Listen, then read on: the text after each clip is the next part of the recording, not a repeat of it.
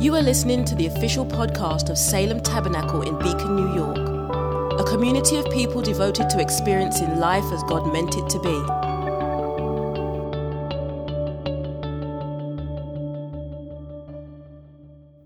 I just want to say thank you so much for all your love. Those of you that have been with us for a long period of time, and those that have been with us for just a short time, and we've met each other through LTGs or 201 or 301, but you guys have shown such love to me and my family. It's amazing. It's amazing. So I just want to thank you for that. This is going to be a privilege for you. You're going to hear the best sermon I've ever preached, but also the worst sermon I ever preached. So we'll see how it goes, towards the end there. But God has given me something to share and put on my heart. And so I really want to, what I want to ask you to do is one thing, and that is try to listen with your heart. And don't get caught up in the presentation, because it's going to be very different than what you're used to. I mean, I thought about shaving my head just to make it a little more, normal for you, but my wife Cheryl would have had something to say about that, so I decided not to do that. But about that, both you have a great pastor,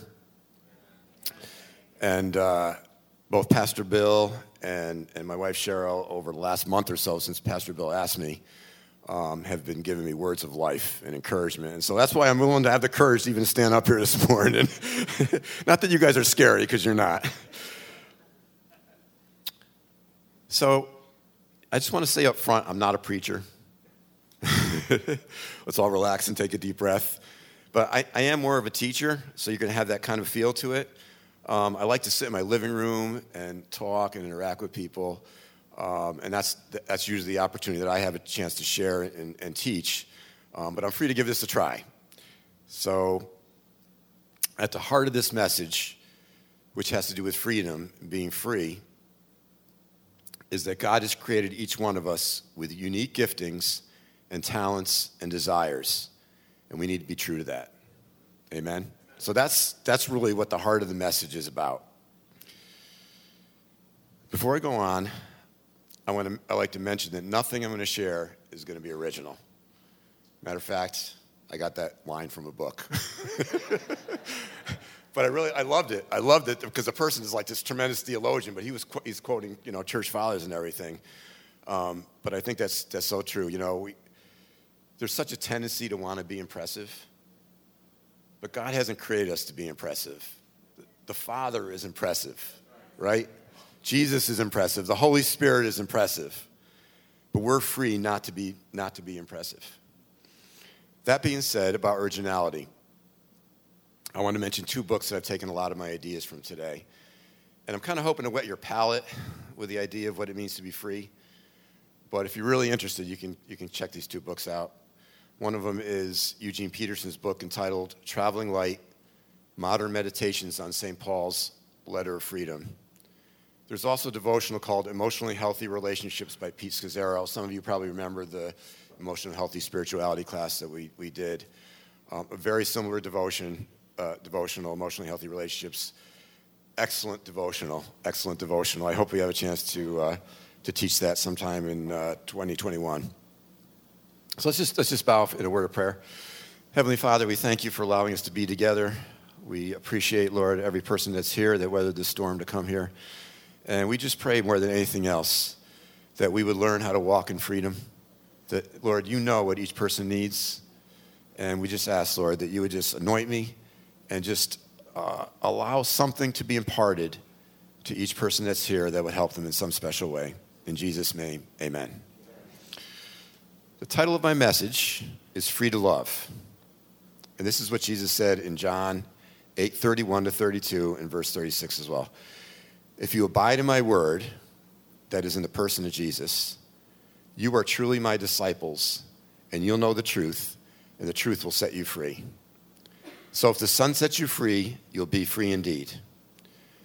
The first thing we need to remind ourselves is that Jesus has set us free in this life.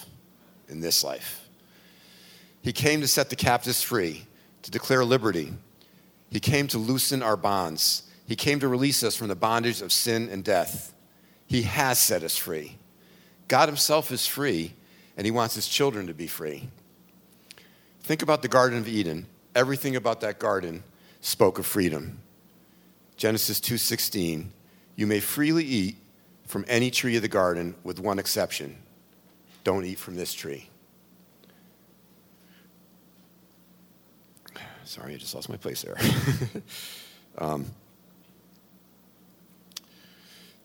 And that exception is because it was going to be harmful to Adam and Eve. One commentary said God was using this one area of obedience. He just gave them that one thing to do, one restriction, and that was don't eat from the tree of the knowledge of good and evil.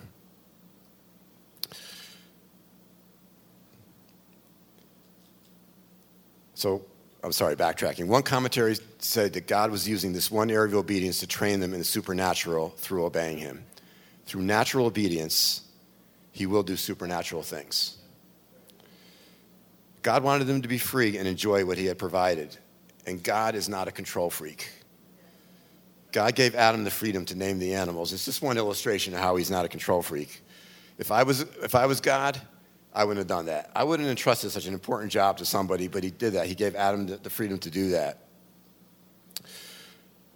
Although I wonder if God was not too happy with Adam when he named the platypus a platypus. I'm sure he forgave him, though. Jesus set us free. God the Father is free and wants us to be free like him. Here's the problem. We often don't walk in that freedom, do we? At times we're stressed, anxious, worried, and fearful. And I think more than anything else, because we don't understand what it means to walk in freedom, we get tired. We get weary. The Pharisees of the day, during Jesus' time, loaded heavy burdens on the shoulders of others. Law without mercy. And honestly, if we really think about it, we lay heavy burdens on ourselves, possibly more than anyone else does. The need for approval, the need to get it right all the time, the need to be impressive, the need to be liked by everyone, the need to be in control.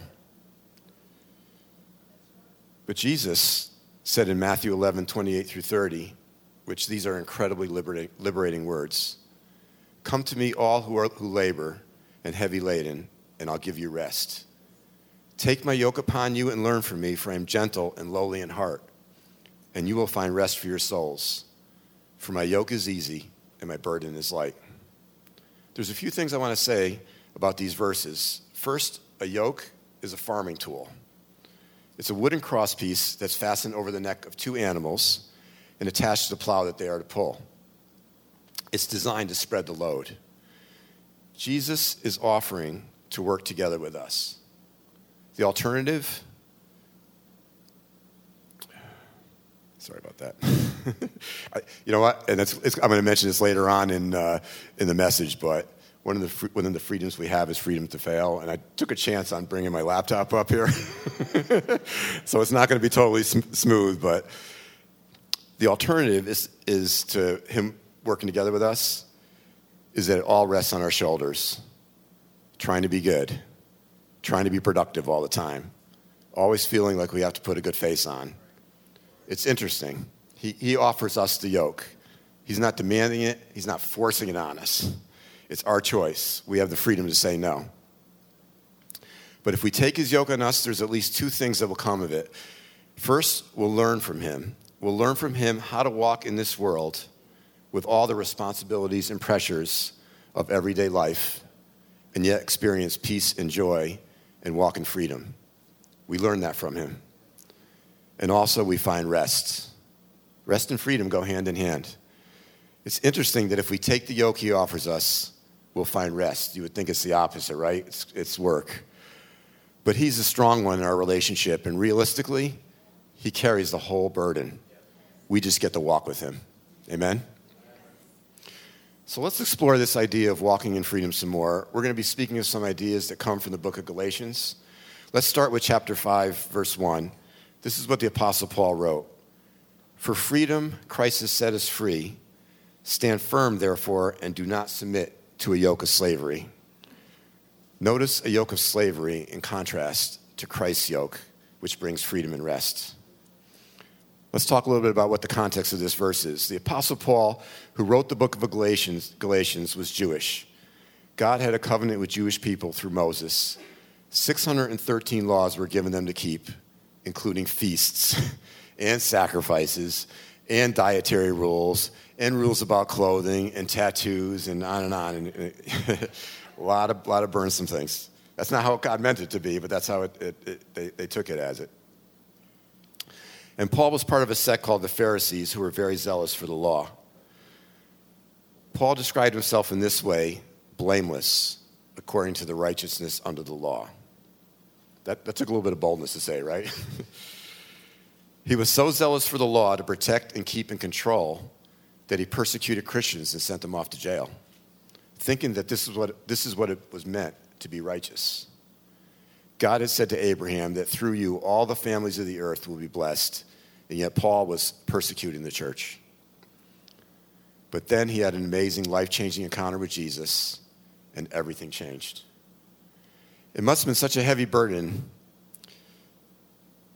before he met Christ, trying his best to keep the law and failing, which of course would be inevitable, even for Paul.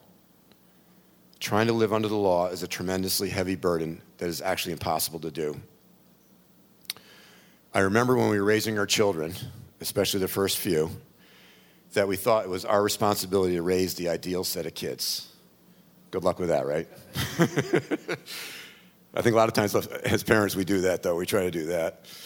We work so hard to try to do that, and I've come to believe that trying to control your life and your family so it can all be ideal is the enemy of love. Tuck that away, because that's so important. Trying to raise kids and have them be ideal kids is the enemy of love, the enemy of having a loving family. At some point, we realized controlling our kids was not the answer. And then we became free to love them. Well, Paul, when he had his encounter with Christ, he was converted by Jesus to something radically and entirely different, a free life in God. He learned that God didn't coerce us from without, but set us free from within. In his early travels, Paul founded some churches in the Roman province of Galatia. The Galatians were mostly comprised of Gentiles, which are, back then, everybody that wasn't Jewish. They received the good news and became followers of Jesus. And I want to read a quote about what N.T. Wright said regarding Paul's conversion, because it relates well with what I'm trying to explain about freedom. And part of Paul's message was that God is now building a new family, a single family, a family with no divisions, no separate races, no one table for Jews and another for Gentiles nonsense. Jews believed that when the Messiah came, he would be Lord of all the world. So Paul argues he'd have to have just one family. And though this family is the fulfillment of what this God had promised to the Jews, the remarkable thing is that because of Jesus, you don't have to be a Jew to belong. The God of Israel wants to be known as Father by the whole world. That was a wonderful beginning for the Galatian churches.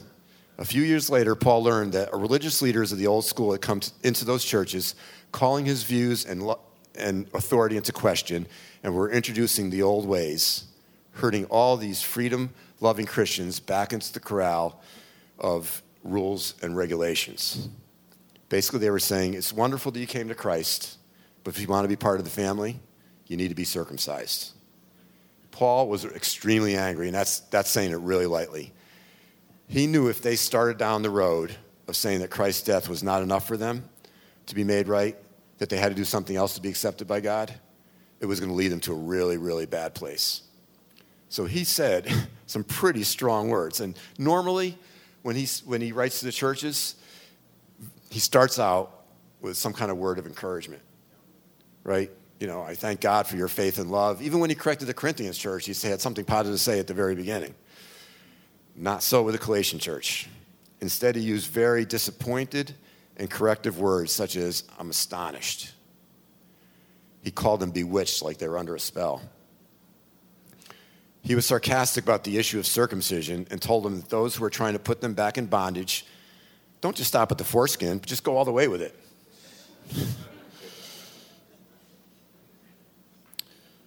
That's the context that Paul speaks about freedom.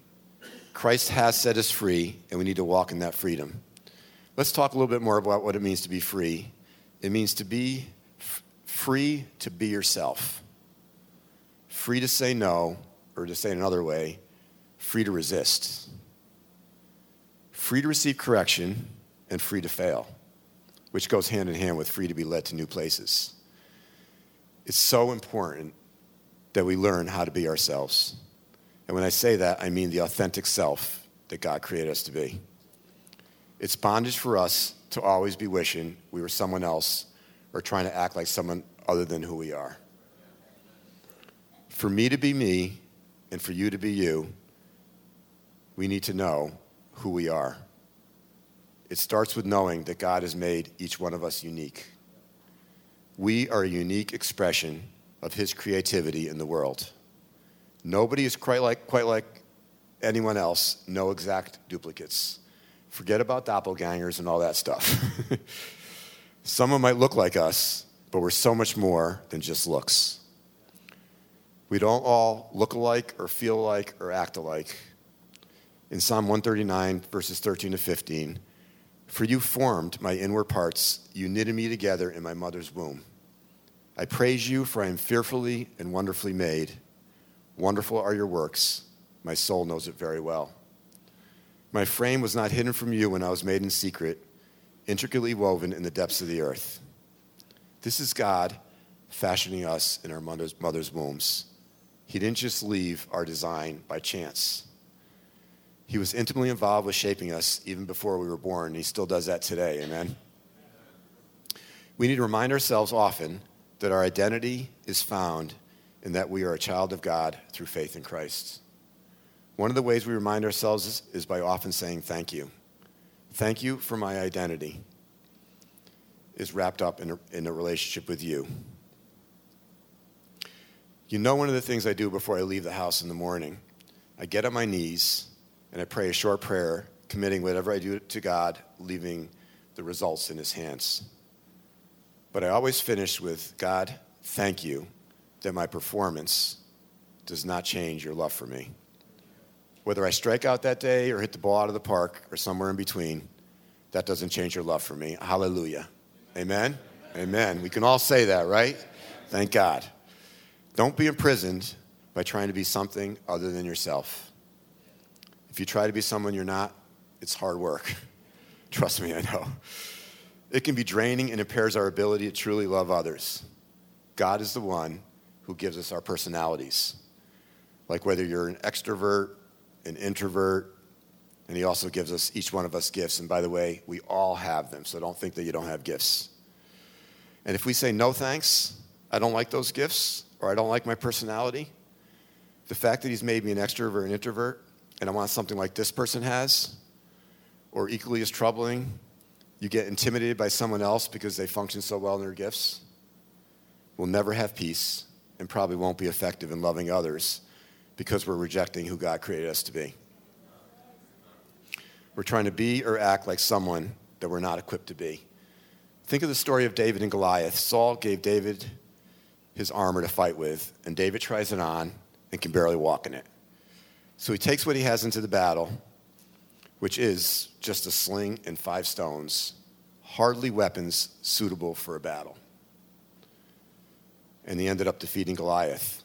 If he had used Saul's armor, it might have had a different outcome. I don't know. It's possible. He respectfully appealed to Saul and decided to just be himself, a shepherd boy with a sling. He wasn't equipped to use Saul's armor. It just didn't fit him. We need to be free to be ourselves. It's important to remind ourselves that we all have strengths and weaknesses. Last time I checked, none of us are perfect. We're all a work in progress. I think one of the beautiful messages of Jesus coming as an infant is that even he was a work in progress. He wasn't born fully mature. Even Jesus had to learn, had to grow, and so it is with us. We need to be patient with ourselves and patient with each other. We need to be ourselves and also be content with the pace at which God is shaping us to be. That's how it is with my granddaughter, Sophia. So far, we're enjoying every stage that she is at. We don't want her growing up too fast. We don't want her growing up too slow. We need to enjoy the journey. And the same is true for Salem.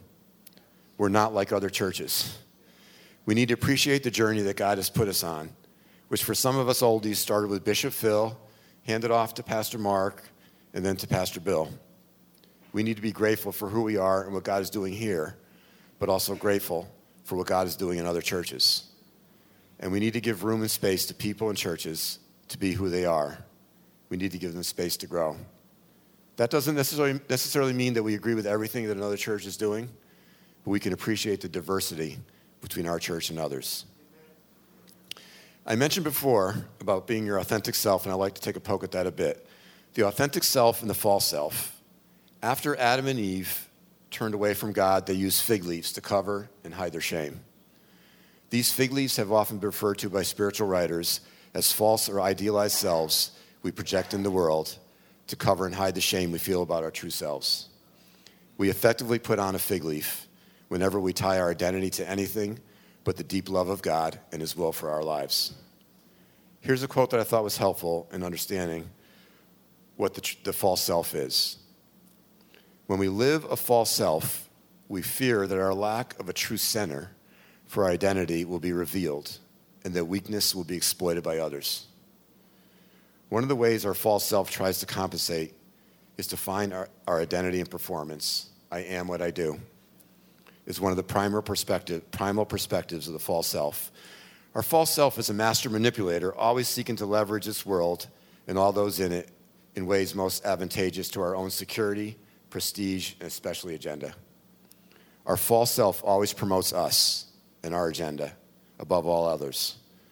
When we live out of a false self, when we choose to project and protect our idealized image, like, let me show you how I have it all together and I have no cracks, and here's the reason why, it really does have a negative effect on our relationships.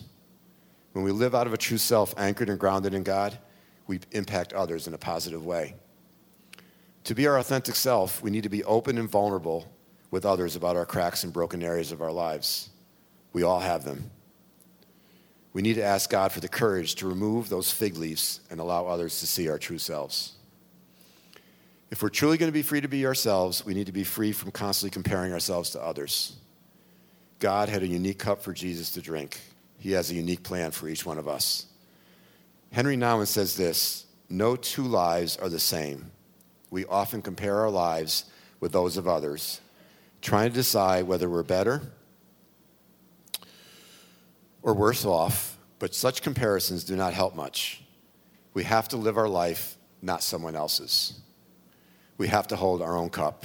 We have to dare to say, this is my life, the life that is given to me, and it is this life that I have to live as well as I can.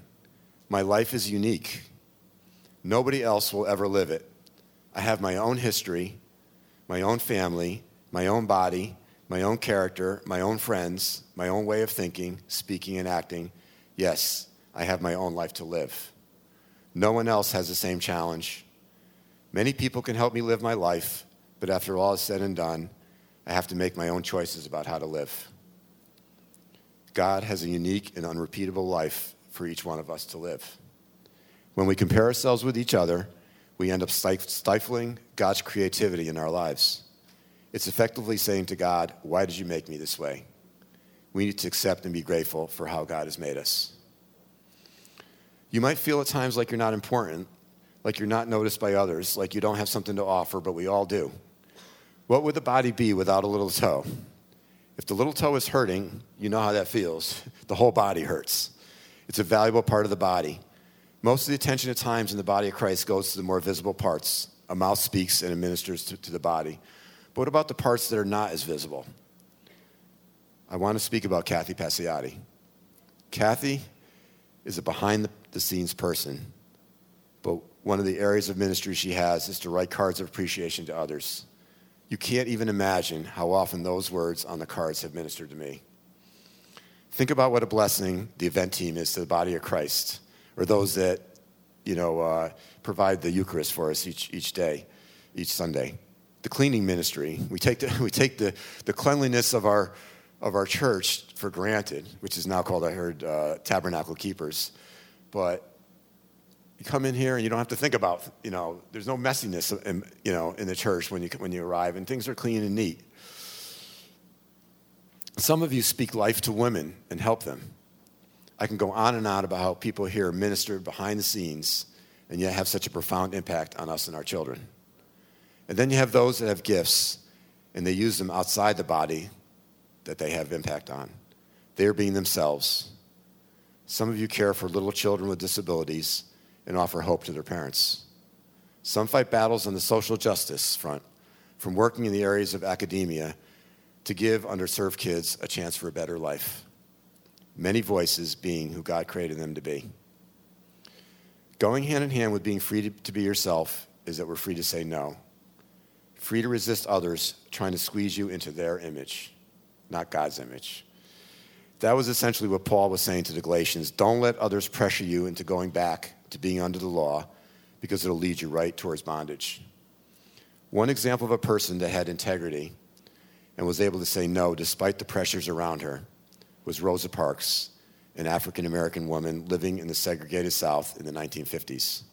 She was tired of pretending everything was fine when it was not. Here's a quote from Parker Palmer describing a history-changing moment both for her and the civil rights movement. On December 1st, 1955, in Montgomery, Alabama, Rosa Parks did something she was not supposed to do. She sat down in the front of the bus in one of the seats reserved for whites, a dangerous, daring, and provocative act in a racist society. When asked, why did you sit down at the front of the bus that day, Rosa Parks did not say that she sat down to launch a movement. She said, I sat down because I was tired. But she did not mean that her feet were tired. She meant that her soul was tired, her heart was tired, her whole being was tired by playing by racist rules of denying her soul's claim to who she was. Rosa Parks made a decision that day to no longer live divided. She would no longer submit on the outside to laws and to a culture that contradicted the truth of her integrity on the inside. God invites us to live a life divided. God invites us to live divided lives no more as well. Here are some signs that we're living a divided life, a life that is unable to say no to the things that steal our freedom. We care too much what others think. We spin the truth, exaggerate, or lie to make ourselves look better. We blame others rather than taking responsibility for our words and actions. We avoid confrontation. Some of us love confrontation, but some of us don't like it. We say yes when we prefer to say no. It's emotionally healthy to say no at times as long as we do it for the right reasons. Amen? It seems like almost everyone had expectations to impose on Jesus' life. He disappointed a lot of people, even to the point where they wanted to throw him off a cliff.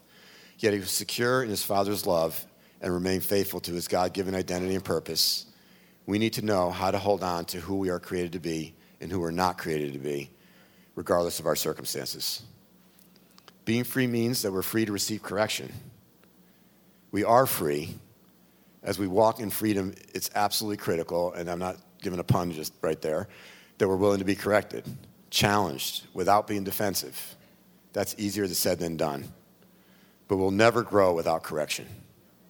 We get comfortable in what we believe. We're sometimes so sure of ourselves. But we all have blind spots, and for that reason, we need someone pushing back on us regularly. Isn't that what a pastor's for? That's a joke. Okay. But when we are corrected, it gets us thinking and reconsidering and revisiting what we think we know. But as soon as we shut off or ignore people because we don't like to be corrected, we're missing out on a valuable resource that will help us change and grow. I work on a team at my job. We meet every day, and we share what we finished since the previous meeting, what we're working on, and any blockers that are keeping us from completing our tasks. And my teammates, they're relatively nice people. But I would say almost every day, when you share what you're working on, questions fly. Why did you take this approach? Unsolicited suggestions are offered regularly, like, have you considered this alternative? And at times, pushback. And initially, it was so easy to get defensive. In my own mind, I would think, why don't you focus on your responsibilities and stop worrying about mine? Or I thought some worse things too, but that's beside the point. But now I realize more often than not, they were just trying to be helpful, and a lot of times they were right. And listening instead of rejecting what they had to say has kept me from making some pretty significant mistakes at times. God's been teaching me how to genuinely love people and try to see things from their perspective. I'm grateful for pushback. Christ has set us free so we can be free to receive correction. Correction is a healthy part of growing in Christ, growing up. Here's one sidebar. There's a difference between healthy correction and criticism that is damaging to us. We shouldn't allow ourselves to internalize criticism in a damaging way. We need to have discernment and know what to receive and what to reject. There's no condemnation in Christ. So take your correction and criticism to him or to a trusted mentor and let them help you sort it out. Being free means that you can receive course correction without being condemned. I'm going to end this section with this last point. In our freedom, we need to be free to take risks, free to be led to new places, and free to fail if need be. There's always an element of risk with faith. Did I hear God on this? What happens if I made a mistake? And sometimes our analysis paralysis, as Elder Bill would like to say, keeps us from making a decision, even keeps us from doing God's will. Remember the parable of the talents? The master gave different talents to 3 servants. The person that was given 1 talent hid it. He didn't do anything with it. And I think it's telling that the first thing he said was, Master, I knew you to be a hard man. That is very unfortunate, that some people see God like that, because God is love. He wants the best for us. We really don't know God if we think he's like that. And then the man says, so I was afraid, and I went and hid your talent in the ground. Hiding your talent in the ground seems to be an awfully boring way to live, right? Afraid of failure, not seeing God as he truly is, a loving Father. We're all going to fail, probably regularly. We're not free from failure. We will fail, but we're free to fail. We plan, we pray, and do our best, and sometimes things don't work out. And when we fail, God is right there with us at the center. There we live by faith in failure, by faith in forgiveness, by faith in mercy, by faith in freedom. We don't purposely go out to fail. It does matter how you live. But when you mess up, that doesn't change God's love for you, not one iota. I read this and I thought it was excellent. The reason that all things are lawful to us as Christians is because we have died to the law, and the law has no jurisdiction over us. That means we're incredibly free. We're free to try and please God and fail, and realize that our failures do not sever our relationship with him, nor do they jeopardize our salvation. The fact that we struggle with being free to fail reveals that we're so darn performance-oriented. We're free to make mistakes, and if we do, own it. That it was a mistake, and then move on. But if we play it safe all the time, we may miss out on some of the great adventures that God has for us. If you failed or are afraid of failure, here are a few quotes I thought that might help. He took a slave hiding as a fugitive from justice and used him to deliver an entire nation from bondage. He took a woman who failed in marriage 7 times and used her to win a city to the Savior. He took a crooked tax collector and made him into an apostle and a biographer of the Christ. Here's another one. Failure is an event, not a destiny. Another one. Apostle Peter's life is an example of how God works mightily through those who fail. Jesus didn't reject him. If anything, after the resurrection, he went after him. All that being said, freedom is dangerous. I'm sure that's popped through your minds a little bit. All this talk about freedom. You mean we can do whatever we want? If you're free to be all those things, we could easily use our freedom for our own selfishness. Why did God risk giving us freedom if it's so dangerous? Here's a quote from C.S. Lewis. God created things which had free will. That means creatures which can go wrong or right. Some people think they can imagine a creature which was free, but had no possibility of going wrong. But I can't.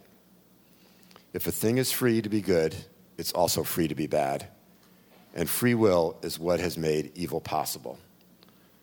Why then did God give them free will? Because free will, though it makes evil possible, is also the only thing that makes possible any love or goodness or joy worth having. A world of robots, of creatures that work like machines, would hardly be worth creating. The happiness which God designs for his higher creatures is the happiness of being freely, voluntarily united to him and to each other in an ecstasy of love and delight, compared with which the most rapturous love between a man and a woman on this earth is mere milk and water. And for that, they've got to be free. Of course, God knew what would happen if they used their freedom the wrong way. Apparently, he thought it worth the risk.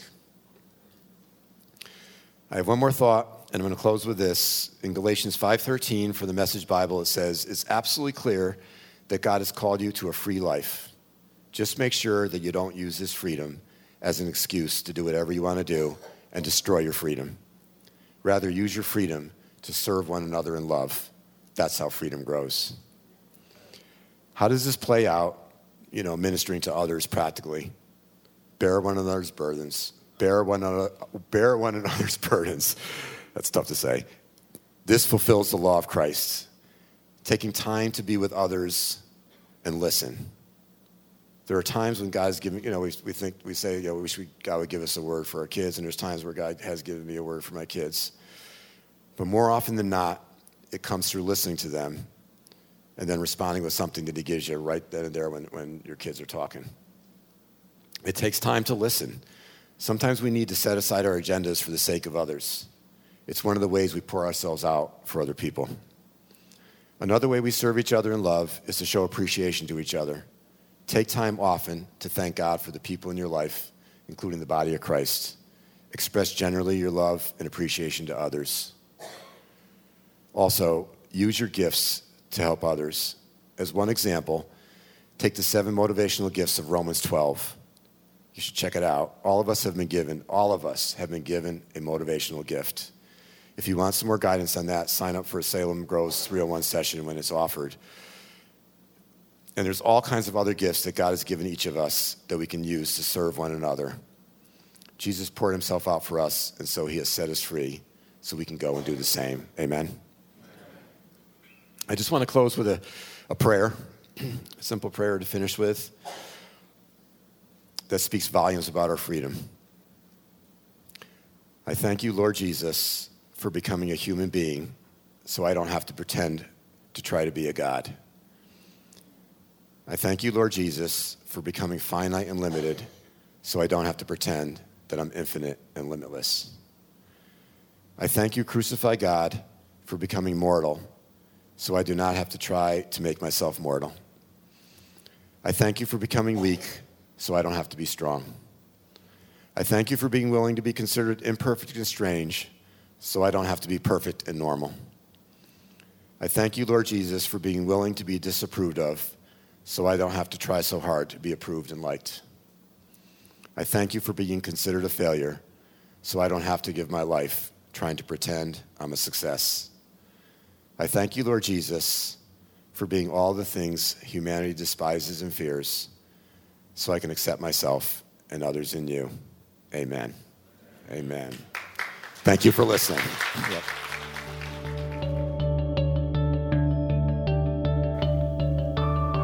Thanks for listening to the Salem Tabernacle podcast. For more information about us, including gathering times and our location, check us out online at salemtabernacle.com.